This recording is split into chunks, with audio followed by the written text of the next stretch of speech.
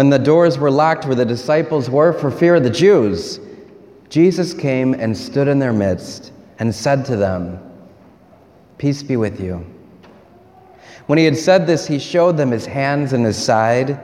The disciples rejoiced when they saw the Lord, and Jesus said to them again, "Peace be with you. As the Father has sent me, so I send you." And when he had said this, he breathed on them and said to them, "Receive the Holy Spirit. Whose sins you forgive are forgiven them, and whose sins you retain are retained." The Gospel of the Lord.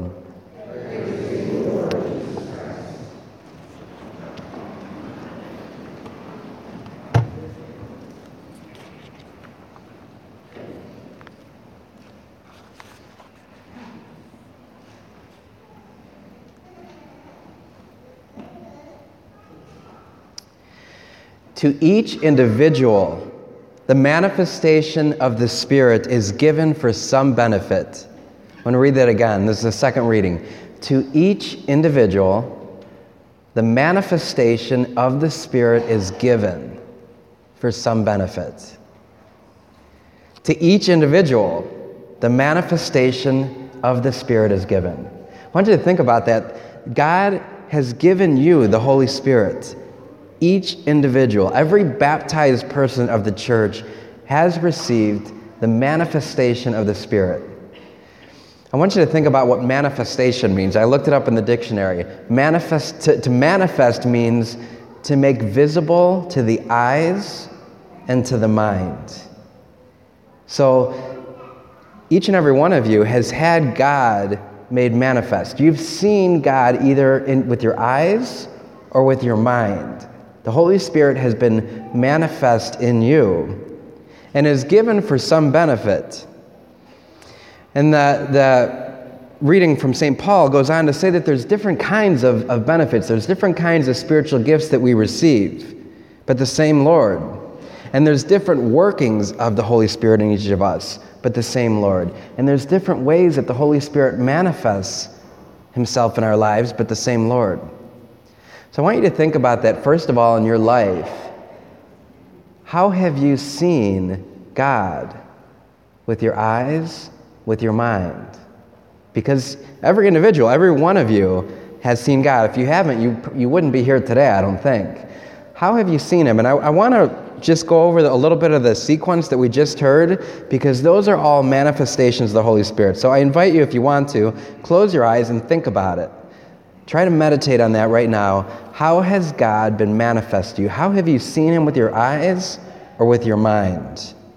And in the sequence, we hear this calling of the Holy Spirit, Veni Sanctus Spiritu. Come, Holy Spirit, shed the ray of light divine.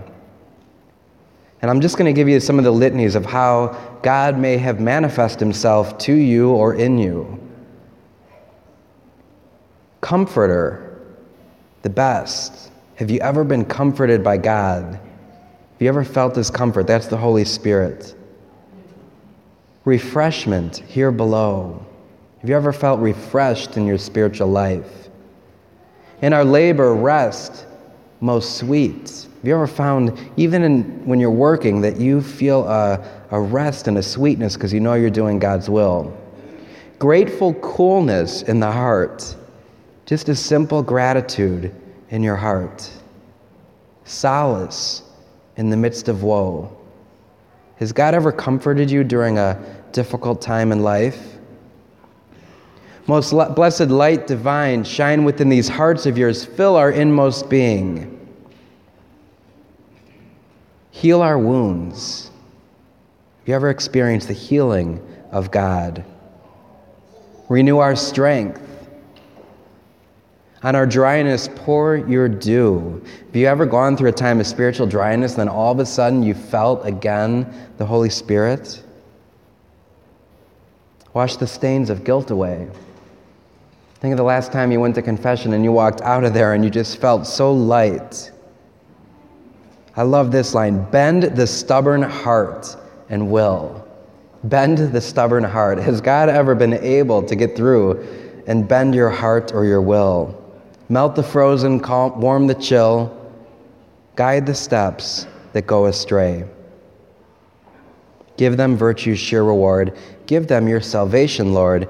Give them joy that never ends.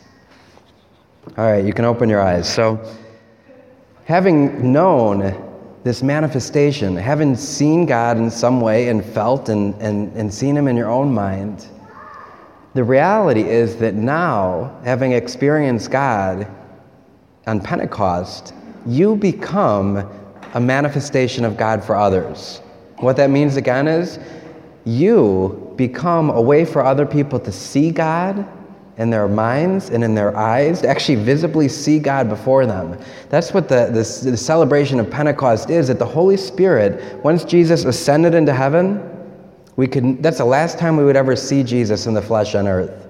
And then he sent his Holy Spirit, and now in your flesh, in my flesh, in all the baptized flesh, God is manifesting himself. That means other people are going to see God in you. He is going to manifest himself through you to them. Other people will see God with their eyes and their minds through you. What an amazing thing that we celebrate on Pentecost.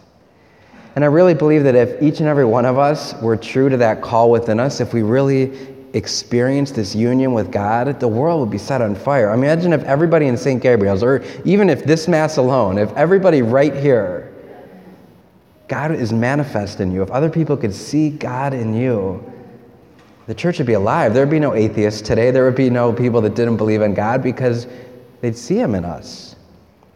So just realize that on this Pentecost, on the birthday of the church that we celebrate today, God has manifested himself to every individual, but not only that, he wants to manifest himself to every person throughout the world through you. So if you don't have anything that you remember, ask the Holy Spirit to give you that memory, or even now the experience, a fresh experience of the manifestation of God. Because when we live in that, all of a sudden then, you will become a manifestation of God's love to the entire world.